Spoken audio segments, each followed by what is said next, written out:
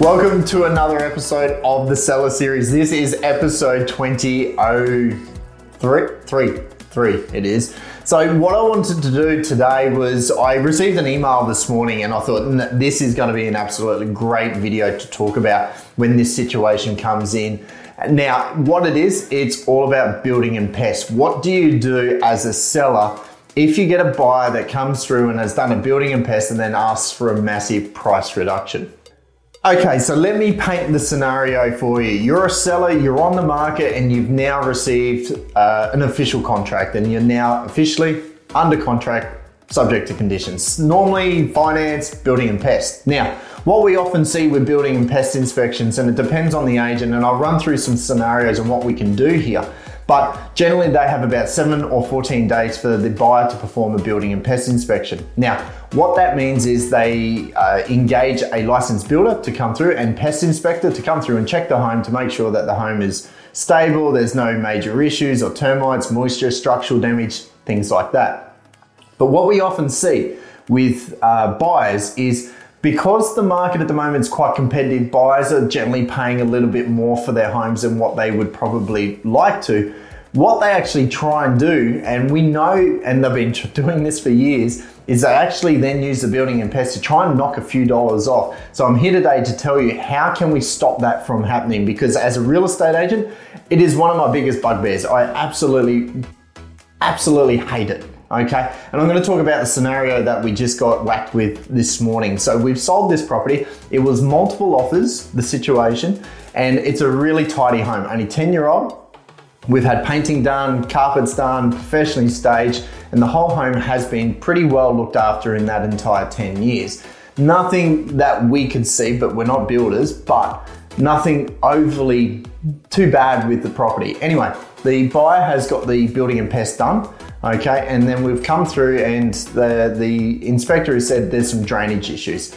Now, to put some context around that, we're in the middle of some floods up here right now. We've had constantly about 10 days of pure constant thunderstorms and floods and rain. So there's going to be excess water laying around. Doesn't matter how good your home is, you're going to have a fair bit of moisture laying around the property.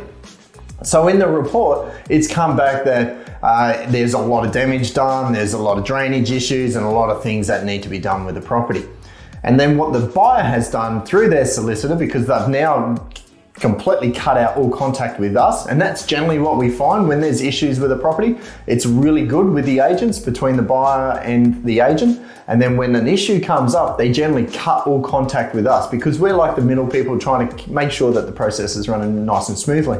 Then we get whacked with a letter this morning, us and our seller, that they were looking for a $23,000 price reduction. $23,000 for a couple of drainage issues. So it got me thinking, how can we stop this from happening? And what should you do if you're a seller and you're in that situation? So the number one, well, the very first thing that I'm going to say, and what I've already said to my seller, is terminate the buyer. Now, a lot of agents would be scared to tell their seller that. Now, I'm that confident I will find another buyer. And I know that the issues that have been raised, it won't cost $23,000. Now, the thing that really bugs me when we get this, now, and this is not having a go at building and pest inspections. One of my best mates is actually a building and pest inspector, okay? So this is not to actually just ruin what they do, but what we need to understand and the way that building and pest reports work is the building and pest report is actually written by insurance companies. The inspector fills in the blanks. So the reports could be 50 pages, 100 pages long. They're quite scary when you actually read them because they need to cover their butt due to insurance because it lays on them. You need to understand that as a buyer and as a seller. Now, the other thing is we need to understand these people are licensed pest inspectors and they're licensed builders. They're not licensed plumbers. They're not licensed electricians. They're not licensed plasterers, tilers, roofers. So when they give their opinion, I sort of try and challenge that because they're only builders. They're not licensed. What they should be saying is you need to engage a licensed plumber to check this. Get a structural engineer out to do this, whatever it might be. So then we got whacked with this $23,000 price reduction. Instantly I said, no, let's terminate the buyer, okay? Let's not play the game, and we want to see the quotes. Now the thing is, there was no quotes provided, so where did this number of $23,000 come from? It's a guess, an estimate. I'll give you another scenario. Same suburb, we had a buyer that asked for a $40,000 price reduction. $40,000 from, and we're like, how are we justifying this? A couple of cracks in the concrete.